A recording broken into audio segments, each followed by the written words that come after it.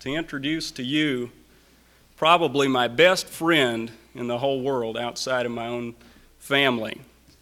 A man that I've lived with for 4 years at Wheaton College. He's captain of the Wheaton College baseball team, and he was the only baseball academic All-American to ever come from Wheaton College.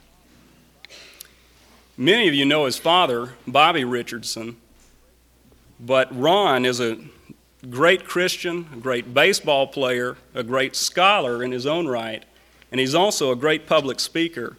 Probably the best commendation I could give him this morning is for his patience, for putting up with me for 4 years. Ron?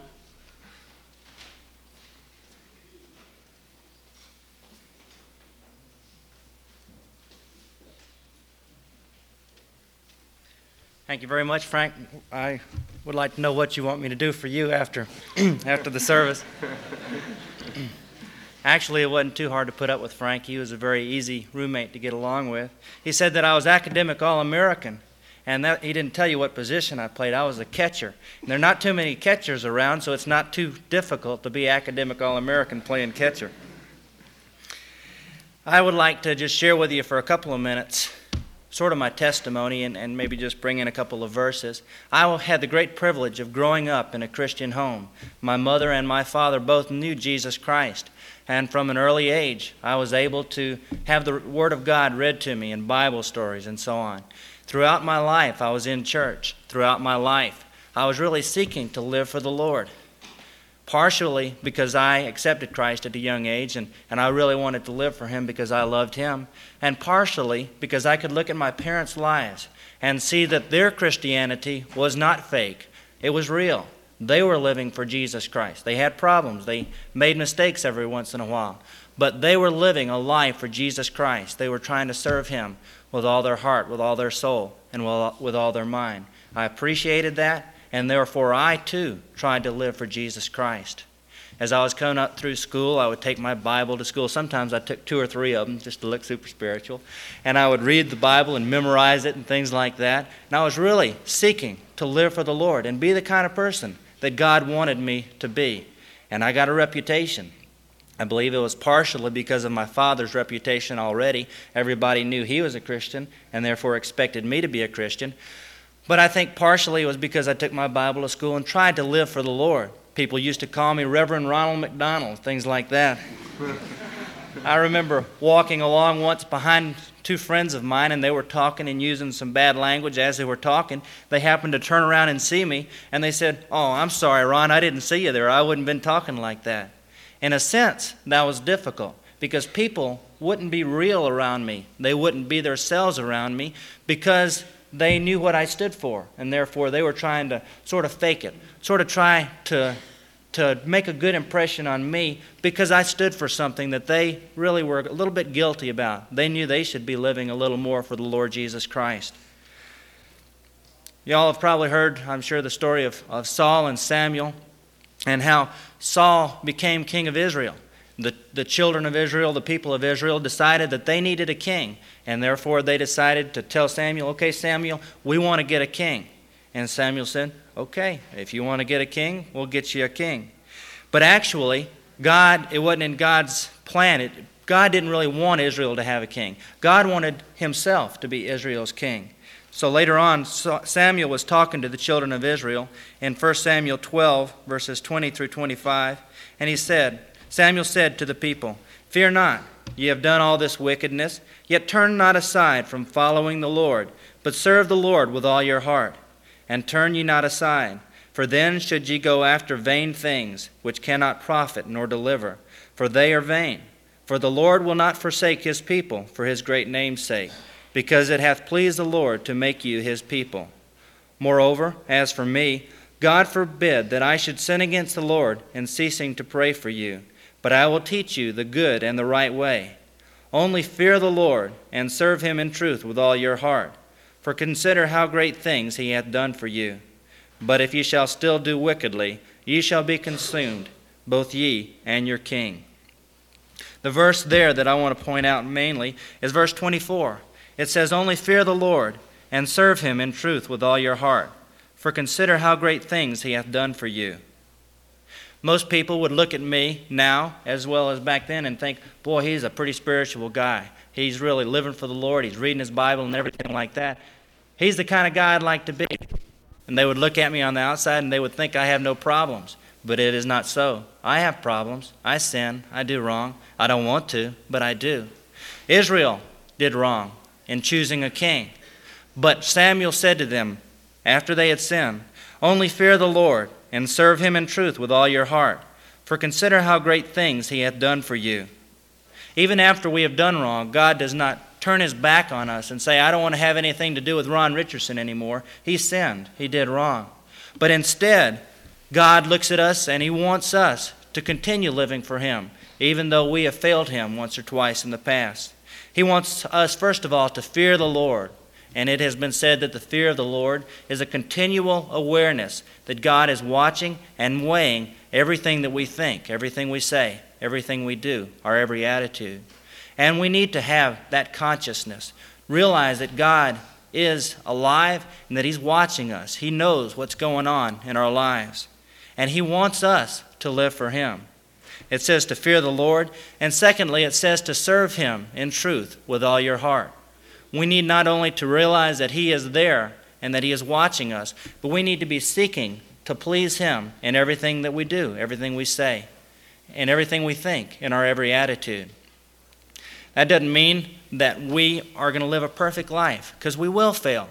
We will fail the Lord many times. We'll do wrong. But God encourages us not to give up on this Christian life, but to really seek to fear him and to serve him. A couple chapters later, Samuel was talking to Saul, and he talked about sacrifice not being nearly as pleasing to the Lord as obedience. Instead of doing everything that we're supposed to be doing, for the Israelites it was offering sacrifices. For us it's coming to church, it's reading our Bible, and looking spiritual before people. Instead of doing that, we need to be making sure that we are seeking to obey the Lord. Not to make an impression on people around us, but just to please the Lord. Very often we in our churches are hypocritical. We want to please everybody around us. We want to impress everybody around us. But we need to be seeking with all our heart to please the Lord and not people.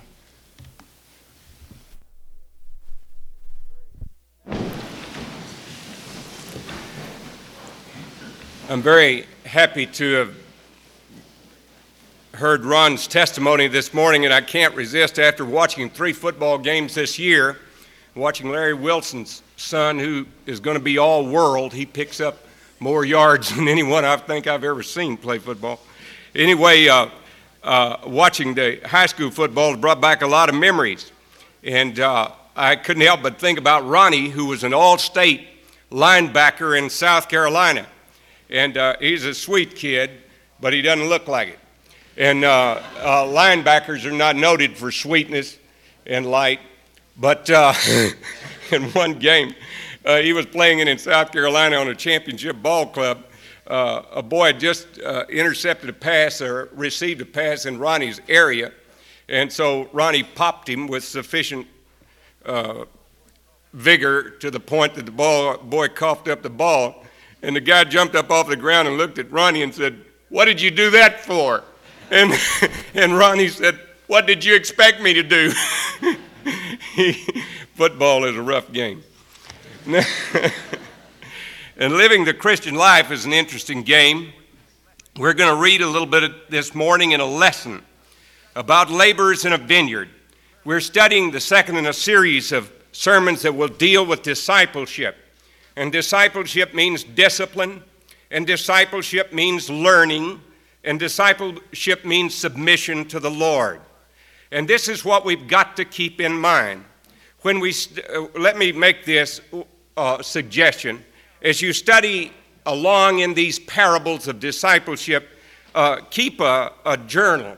Make a little notebook someplace and put it by your New Testament. And if you study these parables week by week or after the sermon on Sunday morning, go in and fill in the insights that the Holy Spirit gives to you from the study of that particular passage of Scripture. Write down your reactions, the emotions that you felt, and what you think this passage is teaching you about what God requires of you. Always look for the element of surprise, because in that element of surprise, God will be teaching you something, and apply it to yourself. Last week we studied about the parable of the two brothers. You remember the story that we read about then. We saw two brothers who were told to go and to work in the vineyard. You remember we said one of them was a terror at breakfast and a joy at supper, and that one of them was very pleasant at breakfast, but he was a horror at supper. Because the father had said to two of his sons, to the first one he said, go work in the vineyard, and he said very piously, yes, Father, I'll go and work in your vineyard. And then he did not go and work. And he said to the second son, go work in the vineyard, son. And he said, no, I won't. And he was very arrogant and rude. But then later in the day, he realized that he had made a serious mistake. He repented, and that's the key word, he repented. He saw the other people working in his father's vineyard, and he went back from whatever he wanted to do, and he did go and work in the vineyard. And then Jesus asked a question: which one did the will of his father? The one who was so agreeable and pleasant and pious and religious at first, or the one who hassled his father and disagreed with him and then later repented? And so even the scribes and the Sadducees who were there had to agree that it was the one who had finally obeyed his father. And you remember that I told you then that it is better to finally believe what at first you cannot say than to say at first what you will never believe. Do not talk 1 inch beyond your experience. And so that's important. Now then, today we pick up another parable of the kingdom, a parable of discipleship at verse 1 of chapter 20 of the Gospel of Matthew. For the kingdom of heaven is like a landowner who went out early in the morning to hire laborers for his vineyard. And when he had agreed with the laborers for a denarius for the day, he sent them into his vineyard. And he went out about the third hour, and he saw others standing idle in the marketplace. And to those he said, you too go into the vineyard, and whatever is right I will give you. And so they went. And again he went about the 6th hour and the 9th hour and did the same thing. And about the 11th hour he went out, and he found others standing. And he said to them, why have you been standing here idle all day long? And they said to him, because no one has hired us. And he said to them, you too go into the vineyard. And when the evening had come, the owner of the vineyard said to the foreman, call the laborers and pay them their wages, beginning with the last group to the first.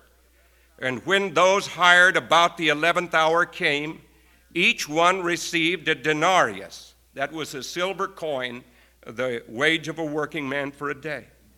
And when those hired first came, they thought that they would receive more, and they also received each one a denarius. And when they received it, they grumbled at the landowner, saying, these last men have worked only 1 hour, and you have made them equal to us who have borne the burden and the scorching heat of the day. But he answered and said to one of them, friend, I am doing you no wrong. Did you not agree with me for a denarius? Take what is yours and go your way. But I wish to give to this last man the same as to you.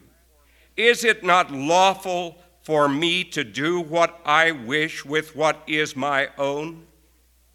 Or is your eye envious because I am generous? Thus the last shall be first, and the first shall be last. May God bless to us an understanding of this part of his word.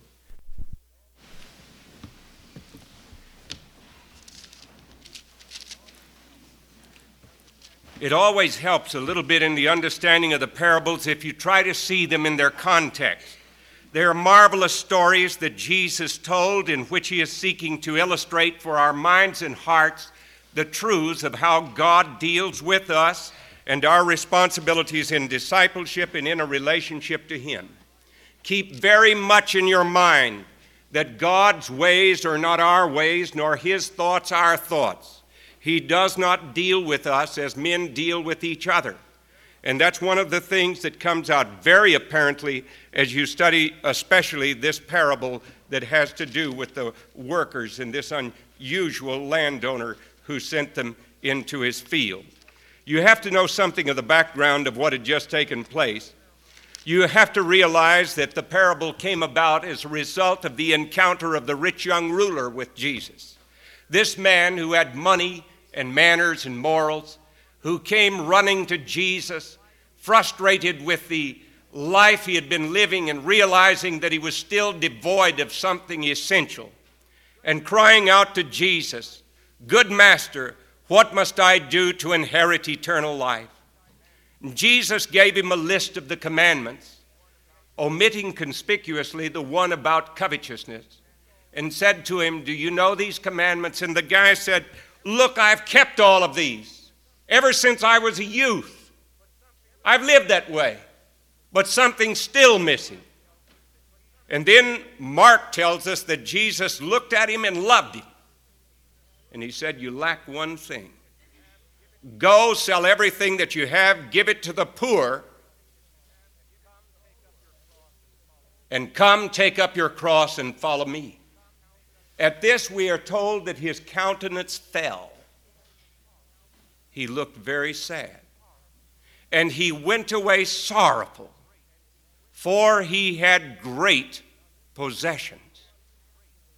He left Jesus. Now, Jesus did not run after the rich young ruler and say, "Hey, wait a minute.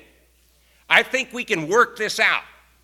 You'd make a great Christian testimony, and I'd like for you to come back and suppose you just start off by giving us 20%. He didn't bargain with him. The gospel tells us the truth. It's not a propaganda document. Not everyone presented with the gospel is going to be saved. And not all the brainy, intelligent, rich ones are. Some of them are going to go away, just like this young man. And so the gospel tells us the flat truth. He went away sorrowful. He turned down Jesus and went away sorrowful, for he had great possessions. Now, Peter was not one to let something like this go by without having a word to say. You see, when this man went away, Jesus said to Jesus, Peter said to Jesus, "Lord, behold, we left everything and followed you. What will we have?"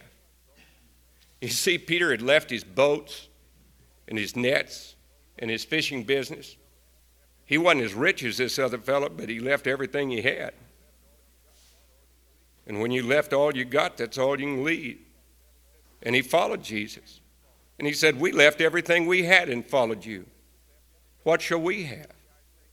And Jesus said, "Truly I say to you, that those of you who have followed me in the generation when the Son of Man will sit on his glorious throne, you also shall sit upon 12 thrones, judging the 12 tribes of Israel. Everyone who has left houses or brothers or sister or father or mother or children or farms for my sake shall receive many times as much and shall inherit eternal life. But many who are first will be last, and the last will be first."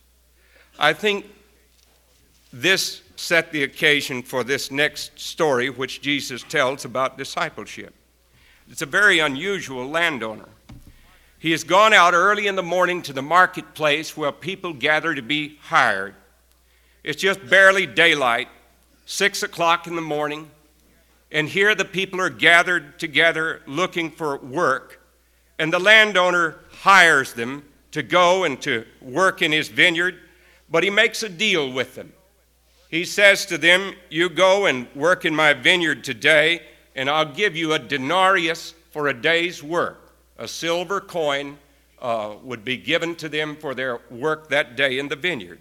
So they agreed on this, and they went and worked. Well, later, about 9 o'clock in the morning, which would be the third hour of the day, he saw others standing idle in the marketplace. And so he went to them and he said, you too go into the vineyard, and whatever is right. He didn't say he would give them a denarius. He said, whatever is right, I will give you. And so they went. And again he went at the 6th hour. That's 12 o'clock noon. And the 9th hour, that's 3 in the afternoon, and did the same thing. And about the 11th hour, that's 5 o'clock, an hour before quitting time. They would quit at 6 o'clock.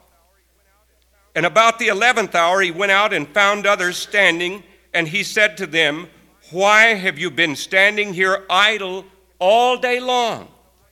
And they said to him, because no one has hired us. And he said to them, you too go into the vineyard. And when evening had come, the owner of the vineyard, let me stop right here and make a few comments that will help you. Tonight, John Anderson and Ronald Reagan will be talking on television in a big debate. Jimmy Carter will be watching it on TV at the White House again. But one of the things they'll talk about will be unemployment. And unemployment has been with us a long time. And it's a very sad thing to be unemployed. If you take Newsweek magazine, you can read a very dramatic and moving account that a young woman writes in Newsweek this week in their essay page on what it feels like to come in and be fired and let go of your job. What it feels like to go and start looking other places for jobs. What it feels like to go line up at the unemployment office. It's not a good feeling. And some of us who were children of the Great Depression and who saw our fathers or our mothers under the bite of that terrible depression know something about this. So unemployment is a terrible thing. And here the Lord Jesus recognizes this. It was there then. And so he uses as an illustration about working in his kingdom. And so when the evening comes, when 6 o'clock comes and it's quitting time, those who were hired first came, and they thought they would receive. And when those hired about the 11th hour came, he told the paymaster, take the last ones first and give each one of them a silver coin. They didn't expect to get that much because they'd only worked an hour, but they got a silver coin. And when those hired first came, they thought that they would receive much more. They watched these fellows that had worked only an hour, and there the paymaster was giving them a silver coin. And then they watched the fellows that had been hired at 3 o'clock in the afternoon. He gave them a silver coin. And they watched the ones that had been hired at noon. He gave them a silver coin. They watched the ones that had been hired at 9 o'clock. He gave them a silver coin. And then they thought, man, we went to work early this morning at 6 o'clock. He's going to really give it to us. And when they got there, he handed them a silver coin. Well, you can imagine what the labor unions would do to you today if you tried that. They grumbled. They grumbled. This has always been something that the church has. They grumbled at the landowner. They grumbled at God. They grumbled at Jesus. They said, these last men have worked only 1 hour, and you have made them equal to us who have borne the burden and the scorching heat of the day. But he answered and said to one of them, and you know, Jesus is the one who's telling this story. And notice that Jesus himself is the one who puts in this acrimonious language against him. Jesus is the one who understands. He's sympathetic with these people who went to work at 6 that morning. He knows how it feels. He's sympathetic with them. And so he's the one that uses the words, we have borne the scorching heat and the burden of the day. Now look, but he answered and said to one of them, friend, and that's the same way the father and the prodigal son speaks to the elder brother, you remember, who was angry, same thing, angry and would not go in when there was music and rejoicing because his prodigal brother had come home again, and he wouldn't even go in the house, and he was out there sulking, and his father had to come out to him. And his father put his arm around him and he said, "Son, I have you with me always, and all that I have is yours." Now he said, "Your brother was lost and is found again, and it was right that we should rejoice." What Jesus is teaching here is the grace of God. Don't ever forget that. What he is teaching us here is the grace of God, that God's grace is greater than all our sins. Now let me tell you something that's worth writing down this week. This parable will always offend those who apply to it the rules of strict justice or sound economics. But it was not written to teach that. To such people, the only reply, and comes from T.W. Manson, the only reply is that it is fortunate for most of us that God does not deal with us on the basis of strict justice and sound economics. He's teaching grace. In the last resort, the rewards of such poor service as men can give to the kingdom are not an exact something given for something received. They are an expression of God's love toward his servants. God's love cannot be proportioned out in quantities. Now listen to this. There was a denarius that he promised to give. And there was a little coin called a poiodin that was the 12th part of a denarius. And the landowner could have strictly given to those who worked 1 hour that little 12th part of a denarius. But what Jesus teaches is that there is no 12th part of the love of God. No 12th part of the love of God. And he wants Peter to know. You see, Peter is one of those people who started early. Peter and James and John, they were the first call. And when that rich young ruler went away and was sorrowful because he had great possessions, Peter is getting this parable spoken to him because he said, "Hey, wait a minute. We worked all day long. We've been with you from the very beginning. Now what are we going to have?" And I think he was smarting a little bit after Jesus told this story, because Jesus is telling us this so that we are to know that God's ways are not like man's ways. They're far more generous and loving. They're far more generous and loving. And aren't you glad they are? Because what would we do without the love of God being extended to us in this way? The 11th hour has become a sort of a proverbial expression that we use in our language today. The 11th hour is the last minute. Now, can you think of some people who might be comforted by the fact that they were saved at the last minute? What about that thief who was nailed on the cross by Jesus? When Jesus was nailed on the cross, was Jesus envious of those Roman soldiers who nailed him to the cross? Was Jesus envious of Caiaphas and Annas and all those other people? No, Jesus was saying, "Father, forgive them. Forgive them. Your grace is for them to be forgiven. Father, forgive them. I want them to be forgiven. They don't know what they're doing."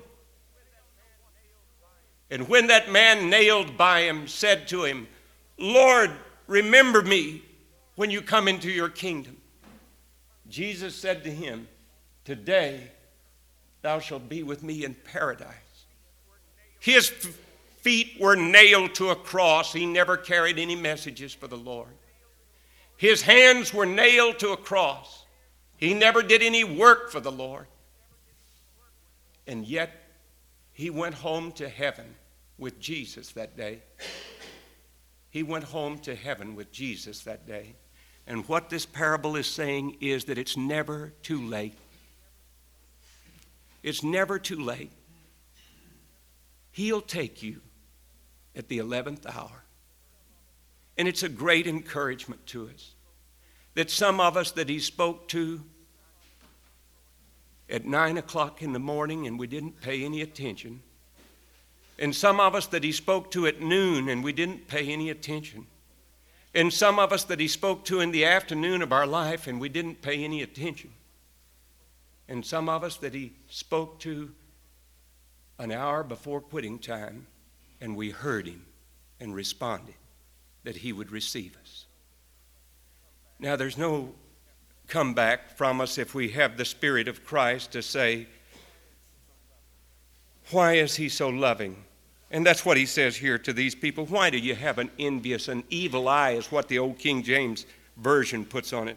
And it's a good expression. An evil eye means somebody who looks at everyone else with an evil eye when something good happens. They're jealous and envious. And that's a wrong spirit. And that's what Jesus wants to correct in Peter. Now let me say just a few things here. First, about the 11th hour. Samuel Rutherford was one of the greatest of all the saints who ever lived on the face of this earth. A wee, tiny little man who died in St. Andrews, Scotland.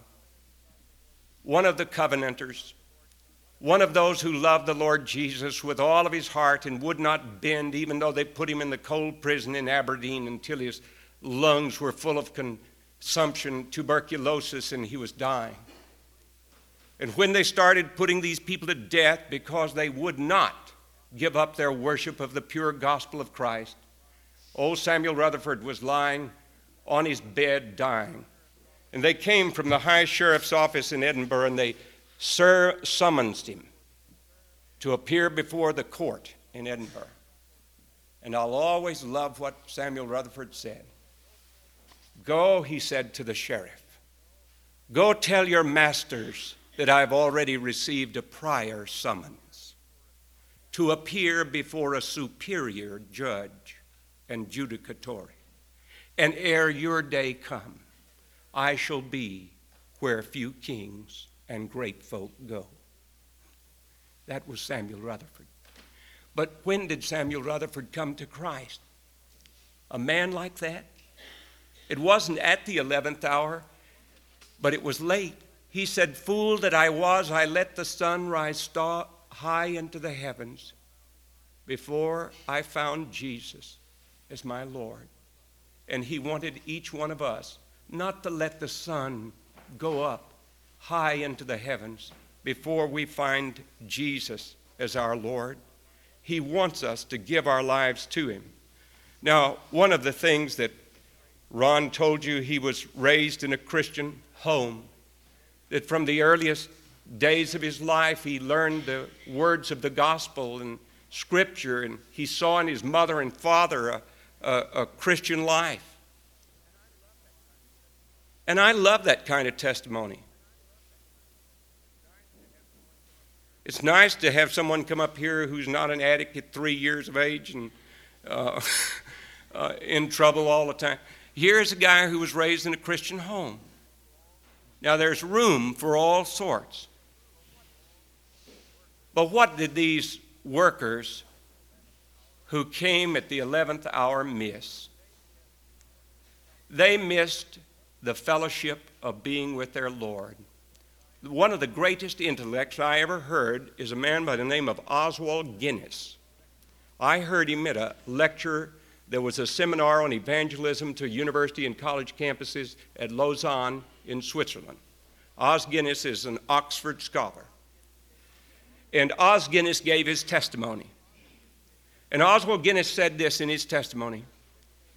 He said, there are 3 Guinnesses, Guinness families in Ireland, where I come from. The Guinnesses that make beer and are very wealthy, and the Guinnesses that are in the banking business and who are very wealthy, and the Guinnesses who are poor Christians. I am from the 3rd group of Guinnesses. He said, my grandmother was a missionary to China, Plymouth Brethren. I grew up in a Christian home. I can never remember a time when I did not believe in Jesus as my Savior. But you know, that's a sweet testimony because it shows the joy and the blessing that he got. He got to be with his Lord all this time. And that's a blessing. So we're not envious of other people. We're glad. Now, we work, for the night is coming. We work because we love Jesus.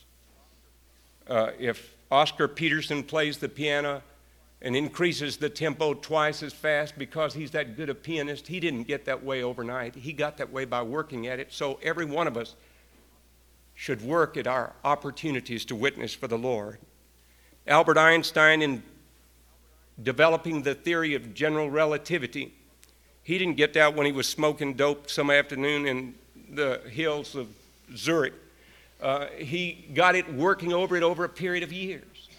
And so if we get an early start in life with Jesus Christ, then we have an opportunity to work hard and to accomplish something for the Savior.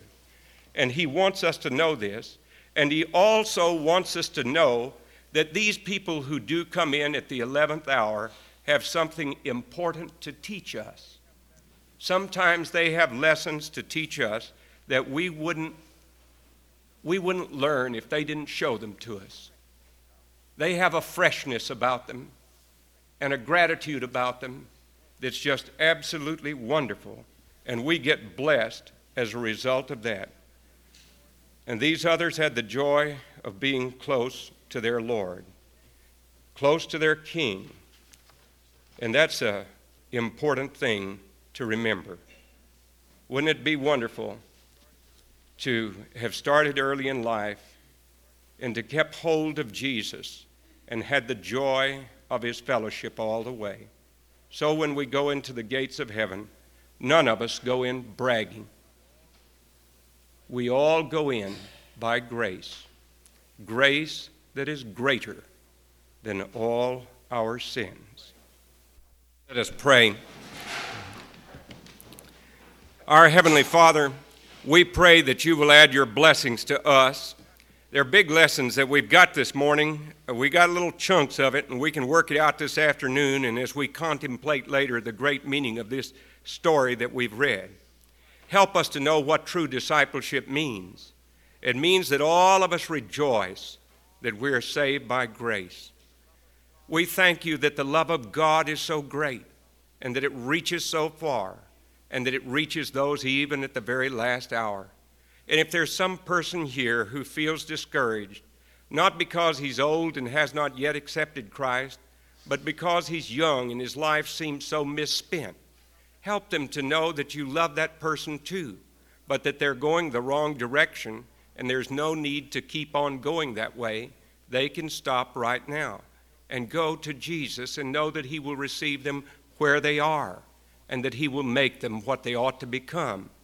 And so we pray that as we are dismissed and as the Holy Spirit follows us away from this place, that some of the things that we've sung and heard and thought about might be kept in our minds and that your will might be accomplished in our lives. Now may the grace of our Lord Jesus Christ and the love of God our Father and the communion and the fellowship of the Holy Spirit, our keeper and guide, be and abide with you all, now and forevermore.